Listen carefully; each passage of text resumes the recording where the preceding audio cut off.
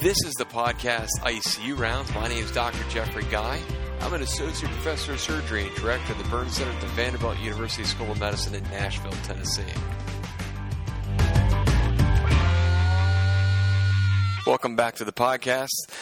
This is July. Today's date, to be precise, is July the 16th. And for the past several weeks, we have been enjoying the graduation and promotion of fourth-year medical students to surgical interns, and a variety of interns around the country and around the world have basically come into our intensive care units. And one of the things that make me most apprehensive about this time of year is the actual teaching of invasive procedures to our new interns. It's one thing to be making rounds in intensive care units and teaching people about ventilators and sepsis, acid-base statuses, but the actual teaching of manual procedures is extraordinarily difficult, in my opinion. And I say this as an educator in surgery. I often find it easier to teach a resident how to do a bowel anastomosis or something like an appendectomy or a surgical procedure than actually teaching them how to do a central line. Because a lot of times when teaching somebody to do a central line, I really can't see the tip of the catheter, certainly in years past prior to the use of ultrasound, and its relationship to arterial structures or the apex of the lung. So for that reason, we're going to talk about today the thing that causes me the greatest amount of apprehension in the intensive care unit, particularly in regards to education, and that's complications associated with central venous catheterization. I remember as a critical care fellow at the University of North Carolina, Chapel Hill, going to surgical M&M and listening to residents present complications from a central venous catheter. And the most common one that they would present was typically a pneumothorax. And Dr. George Sheldon was the chairman of surgery then, and he would predictably have a series of questions that regarded the risk factors associated with the placement of a central venous catheter. And he was very clear about making sure that the residents knew what those risk factors were, because in my opinion, that if you knew what those risk factors were, you knew when the game was changing. You knew when the risk of the patient was being elevated, and you had to ask yourself a very mature question, and that is, should I pass this procedure up to a more experienced operator who might be able to decrease the risk to the patient? What are some of those risk factors? Well, the most obvious is inexperience. There is a consistent relationship between a less experienced operator and the rate of complications. The one that Dr. Sheldon typically would cue on was the number of needle passes.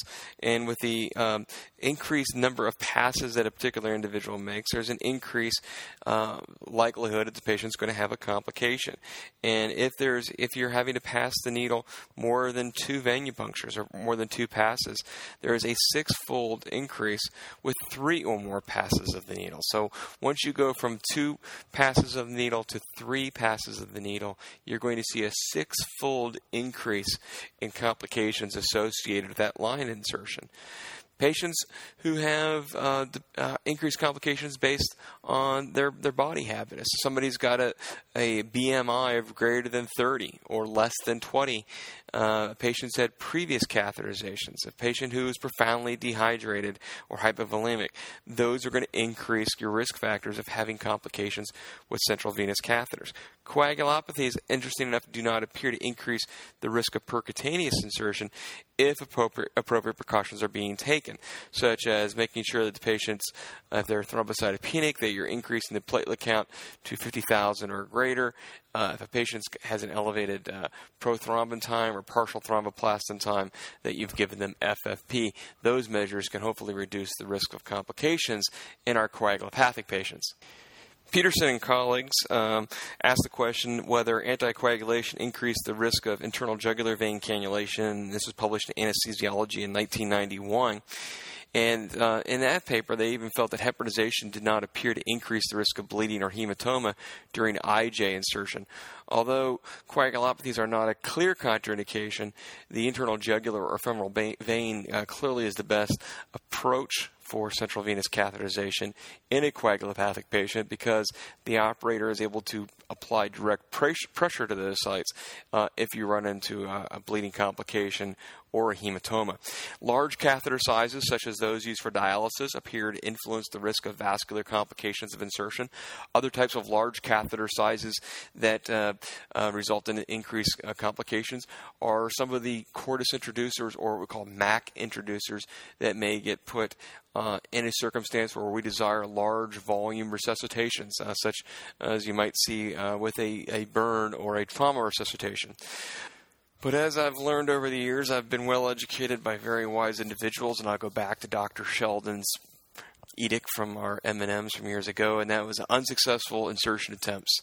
And unsuccessful insertion attempts are the strongest predictor of insertion complications. Overall rates of unsuccessful insertion attempts for IJ access have been reported at 12% and 12 to 20% for subclavian vein and internal jugular venous cannulation attempts in adults, as well as infants weighing less than 10 kilos. So if you're having problems passing that needle, don't try potentially a third, fourth, and fifth time because you view it as a sign of weakness.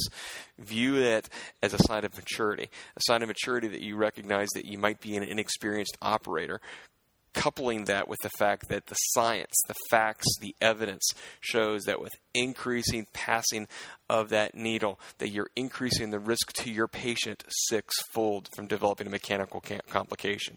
Your priority is not your ego, but your priority is your safety of the patient. Let's focus now on what are some of the incidences of the complications of placing a central venous catheter. And depending on the particular study you're looking at, the actual complication rate is between 5 and 19%. One of the things that I found interesting in looking at the literature is that femoral catheterization actually has a higher incidence of mechanical complications than subclavian and IJ access. And that's not something I think that most people would be appreciative. And you may give pushback on that. So let's quote you the actual literature. Merer and colleagues wrote a paper called Complications of Femoral and Subclavian Venous Catheterization in Critically Ill Patients, a randomized control trial. That was published in Journal of the American Medical Association in 2001, volume 286, pages 700 to 707. And then there's also a paper from Saram and colleagues, Retroperitoneal Hematoma Following Femoral Catheterization, a Serious and Often Fatal Complications, in American Surgeon 1993, volume 59, pages 94 to 98. So first of all, recognizing that femoral catheterization has a higher complication rate than we typically have given credit for. Now, let's change our scenario a little bit and think about what happens commonly in trauma bays. A patient comes in, they are potentially in shock. Why would they need a central line in a hurry? May be obese, may not be obese. And typically what happens is that people will slam a 8.5 cordis introducer into their femoral vein. Well, let's talk about some of the risk factors that we've talked about in regards to complications from central venous catheter. We've commented that the literature will show that femoral venous catheter is associated with a high rate of mechanical complications. We're not talking yet about infectious complications. We will go on to talk about that emergency central venous catheters are associated with an increased rate of potential complications.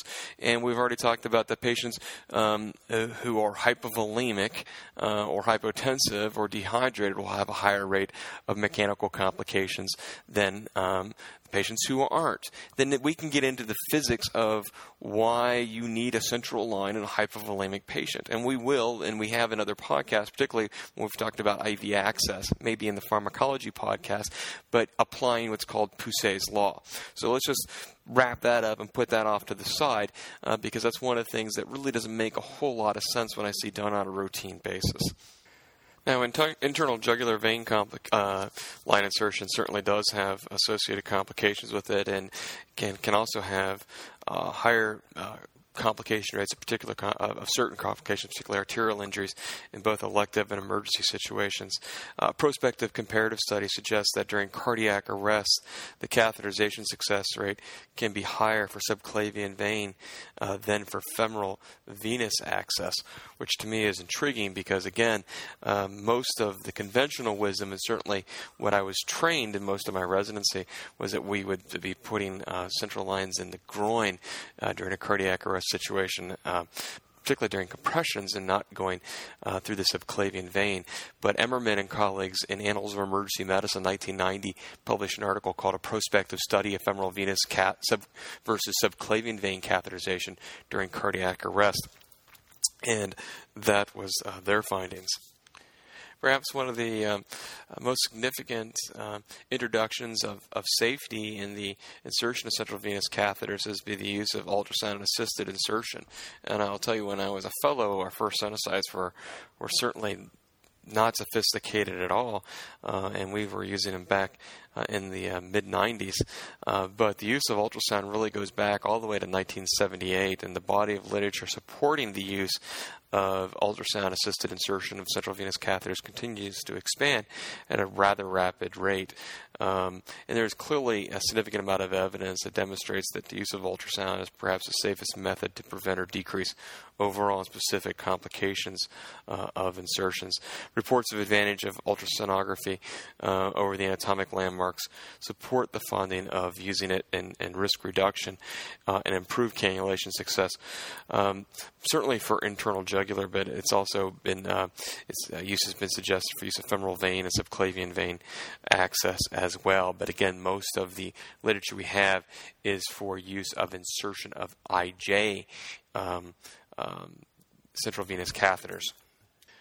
The most common complication of insertion of subclavian venous catheters and IJ catheters, and perhaps the one that I think the residents fear the most, is the creation of a pneumothorax. Certainly the most common, represents about 30% of all mechanical adverse events of inserting a central venous catheter. The incidence of pneumothorax is reported to be between 0 and 6.6%, and the higher the incidence, when again, as we mentioned, the higher the number of needle passes, as well as inserting these catheters under emergency circumstances. Furthermore, we see increased rate of pneumothorax when we're inserting the large catheters, typically those that are used for dialysis. There's a 1 to 1.5% incidence is more consistently reported. Certainly that's what we probably report to patients. Most of the evidence points towards a higher incidence of pneumothorax when the subclavian vein is catheterized as compared to the IJ, but it is a misunderstanding it, to say the least, that IJ is perhaps a safer, or it is not likely to get a pneumothorax putting an IJ catheter in. When educating or obtaining consent for an IJ, you certainly still have to let patients and families know that a pneumothorax is still a potential complication of an internal jugular central venous catheter. In fact, Miller and colleagues reported back in American Journal of Surgery in 1999 in an article titled Reevaluation of Radiographically Detectable Complications of Percutaneous Venous Access Lines. They reported in that study that subclavian vein catheterization had occasionally been linked to a lower incidence of pneumothorax than IJ access. Those of us who have been around the block for more than a few years, we certainly have seen patients develop delayed pneumothoraces. Typically what happens is you end up putting a central venous catheter in today on the left side, and then tomorrow on a routine chest x-ray, or a patient becomes symptomatic, you get a x-ray and there's a pneumothorax there when there wasn't a pneumothorax on the post-insertion film. Well, that's a delayed pneumothorax. We'll typically hem and haw and say, well, when we put it in, it's totally unrelated. That's not intellectually honest. It's not credible. You have a delayed pneumothorax, and it's reported to occur at 0.5 to 4% of the insertions. Symptoms will typically appear within 6 hours, but not in all patients, which calls for the need to exercise caution and be aware that this can potentially occur. Some people are very facile with ultrasound, and there's an increasing body of evidence and certainly an interest that using bedside ultrasound to detect pneumothoraces. So, doing a bedside ultrasound to allow one to diagnose a pneumothorax may be immediately available in intensive care units where that equipment and technology is available. And we're seeing an increase in degree of sensitivity and accuracy in ultrasound detecting pneumothorax rather than supine films. Another potential problem that we have when we insert catheters is that the catheter isn't where we want it, or malpositioning. How this could be problematic is when you think about why we're putting central venous catheters in. There are some people who are do not like to use high-dose vasopressors through a peripheral vein, and that is reasonably sound judgment, because if a peripheral vein becomes malpositioned, a peripheral IV becomes malpositioned during the infusion of something like Levophed or epinephrine or vasopressin, and you infiltrate those medications, you'll see pretty significant soft tissue necrosis. Central venous catheters, particularly long-term dwelling central venous catheters, may be delivering cytotoxic chemotherapy, and again you will see a profound soft tissue necrosis if the catheter becomes malpositioned.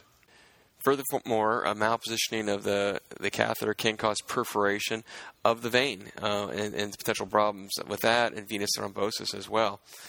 I was up in our intensive care unit the other day, and one of my partners, Dr. Selby, was talking to the residents about where the tip of the catheter should be and where we've allowed them to be in the past, and perhaps where we need to allow them to be in the present. And Dr. Selby is a distinguished professor here at Vanderbilt. He's an intensivist, he's a cardiac surgeon, and he's also an attorney as well as being a physician. And in the past, a large number of catheters were left within the right atrium.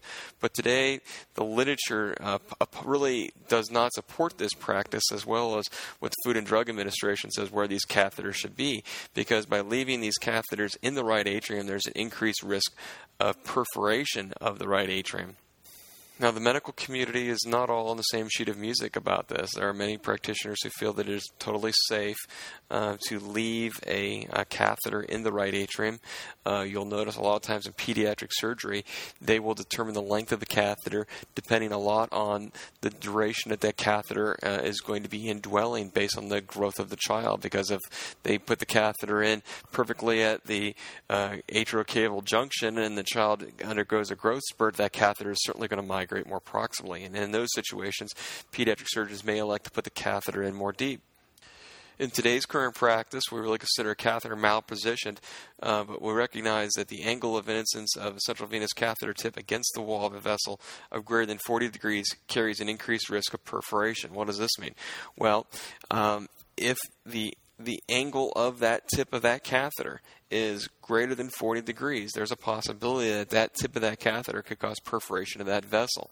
My residents heard me talk about how much I really hate left IJ catheters, because you have to be careful about the length of that left IJ catheter, because as it comes to the innominate or it comes to the superior vena cava, you need to make sure that that catheter clearly bends, because if that tip is at an angle of potentially 90 degrees, or as the literature suggests, greater than 40 degrees, that constant banging of that tip on the sidewall of that vessel can create a problem with perforation of that vessel. So at present, the literature suggests that angle of that tip in relationship to the blood vessel that it's in should be less than 40 degrees. So as a general rule, to avoid the tip from abutting against the wall of the vein at an inappropriate angle, it's best to approach left-sided insertions with a 20-centimeter catheter and right-sided insertions with a 16-centimeter catheter, or have that be where you're having the length of the catheter at the skin site when you're inserting these subclavian venous catheters. One can certainly try to eyeball what the appropriate length of the catheter should be.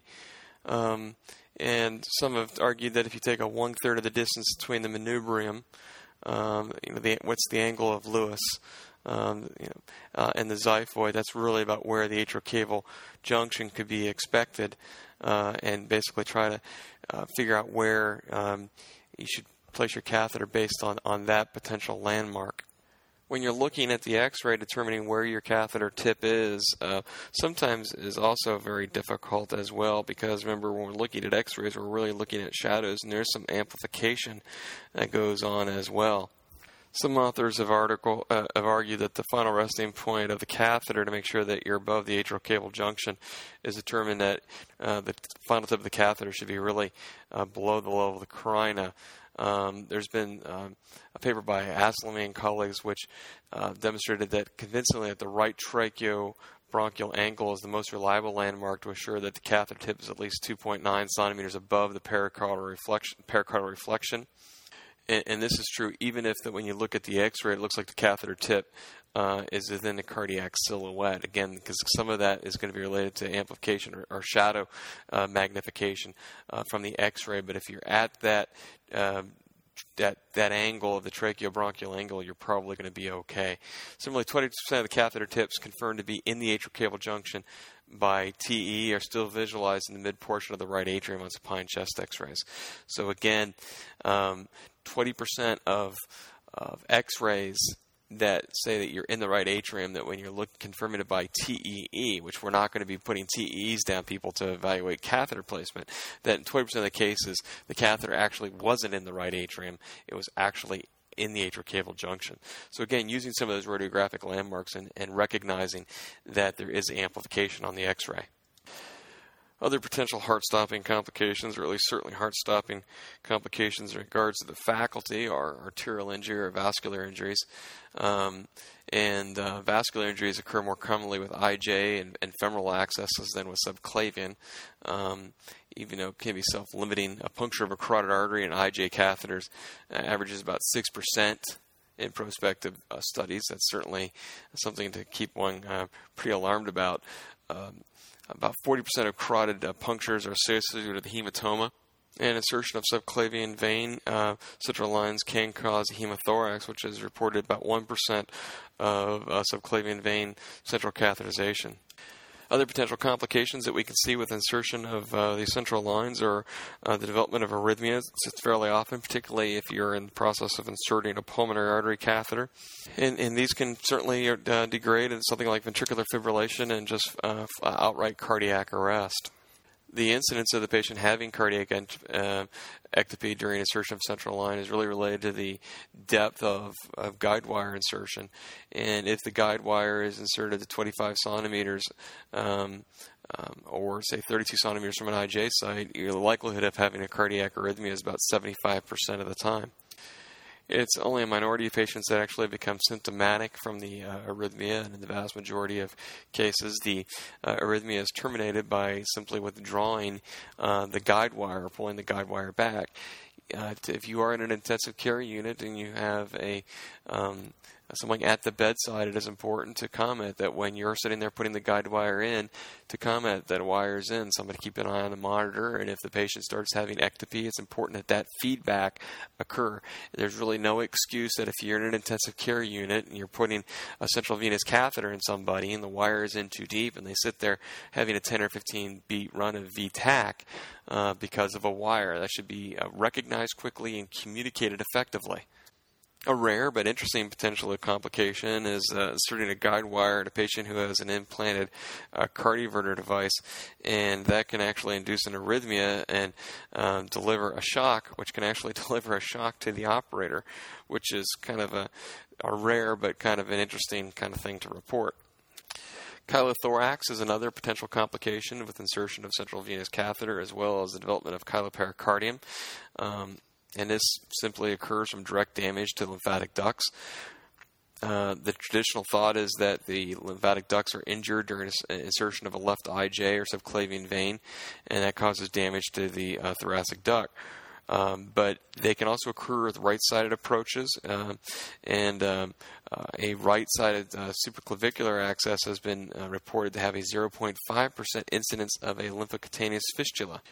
Using ultrasound assistance and insertion of a central venous catheter has no impact on this complication. And finally, perhaps the most feared complication for those of us teaching people how to put central lines in is embolization or loss of the guide wire. Rare, reported to occur about twice in every several thousand catheterization. Guide wires can loop, they can come in trapped, they can stick inside catheters, they can not, they can fracture, and they can embolize and cause acute arterial insufficiency. They've even been reported to embolize and go through patent foramen ovale, and if that were happen, that would be just absolutely the worst horrible day that I could potentially imagine. The guide wires are typically J-shaped for a reason. And that is because they're going to be hitting the sides of vessel walls.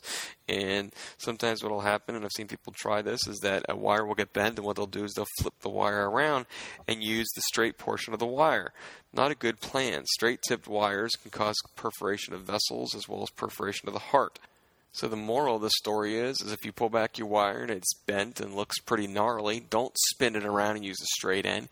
Get a new kit or get a new wire. That's the safest thing to do. Another potential wire complication that can occur in intensive care units is particularly associated with femoral venous catheterization. Is having the guide wire get tangled up in a vena cava filter, and this could cause dislodgement or movement of the filter, tearing of a vein, as well as fracture of the wire. That's what we're going to talk about today as far as insertion of central venous catheters. And I think in a future podcast, we're going to talk about some of the complications of central venous catheters with allowing them to dwell. And one of the things that when I was at Chapel Hill, Dr. Meyer used to make us every day try to figure out how we can get rid of the poisons, which was his way of referring to our medications, as well as each day challenging us on why we needed each piece of plastic. And so in a future podcast, I'm going to try to bring up why we want to challenge ourselves each day about why we need particular pieces of plastic.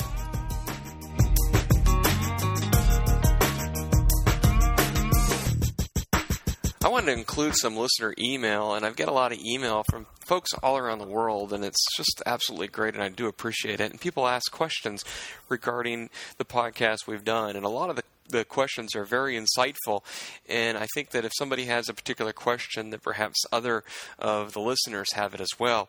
And I received a question recently, and I won't embarrass anybody. This was just a really great question.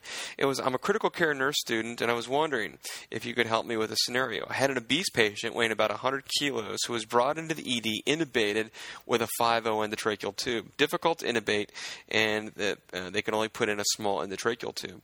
We had a minute ventilation set at tidal volume of 500, respiratory rate of 12, PEEP was at 5, SIMV volume control. The peak pressure was 40. Patient was hemodynamically stable. Gas was normal except for a PCO2 of 55. They sedated the patient. The ET suction cleared. The patient was, the nurse was talking about they wanted to bring the PCO2 to normal range, but feel that the PIP was due to the size of the tube, and if I could increase the respiratory rate, will I increase the flow, which will lead to a higher PIP? And the question is, does changing the IDE ratio help with decreasing the flow? If I increase the total volume, will that affect the PIP? And I'm going to mispronounce your name, and I apologize, Guada Bedoza. But this is just I was really excited by this email because this is a critical care nurse student, and it's a very, very insightful understanding of a very complicated issue that I don't think many critical care physicians understand. And this comes from the podcast we did on peak inspiratory pressure. You'll remember from the podcast, and if you haven't listened to it, I encourage you to download it, that peak inspiratory pressure was an equation. And the equation was the volume, the tidal volume over the compliance of the lung and the thorax, plus the resistance of the flow times the airway, the product, the resistance of the airway times flow of gas. And you have someone here who has a very small endotracheal tube. And so that does what? That causes increase the resistance of the flow. You had somebody here who's 100 kilos. And what does that do? All of that weight, every time that you ventilate, you have to move that weight. And what does that do? That decreases your compliance of the lung and the thorax. Now, we used to talk a lot about barotrauma, and we still do talk a lot about barotrauma, but what we've learned is not so much barotrauma, but it's the volume trauma, is that we cause damage with high peak inspiratory pressures because we overdistend a particular lung unit. We overdistend an alveolus. In the case that was presented here, that when you get to that PIP of 40, are you really overdistending that alveolus? And the answer is no, you're not.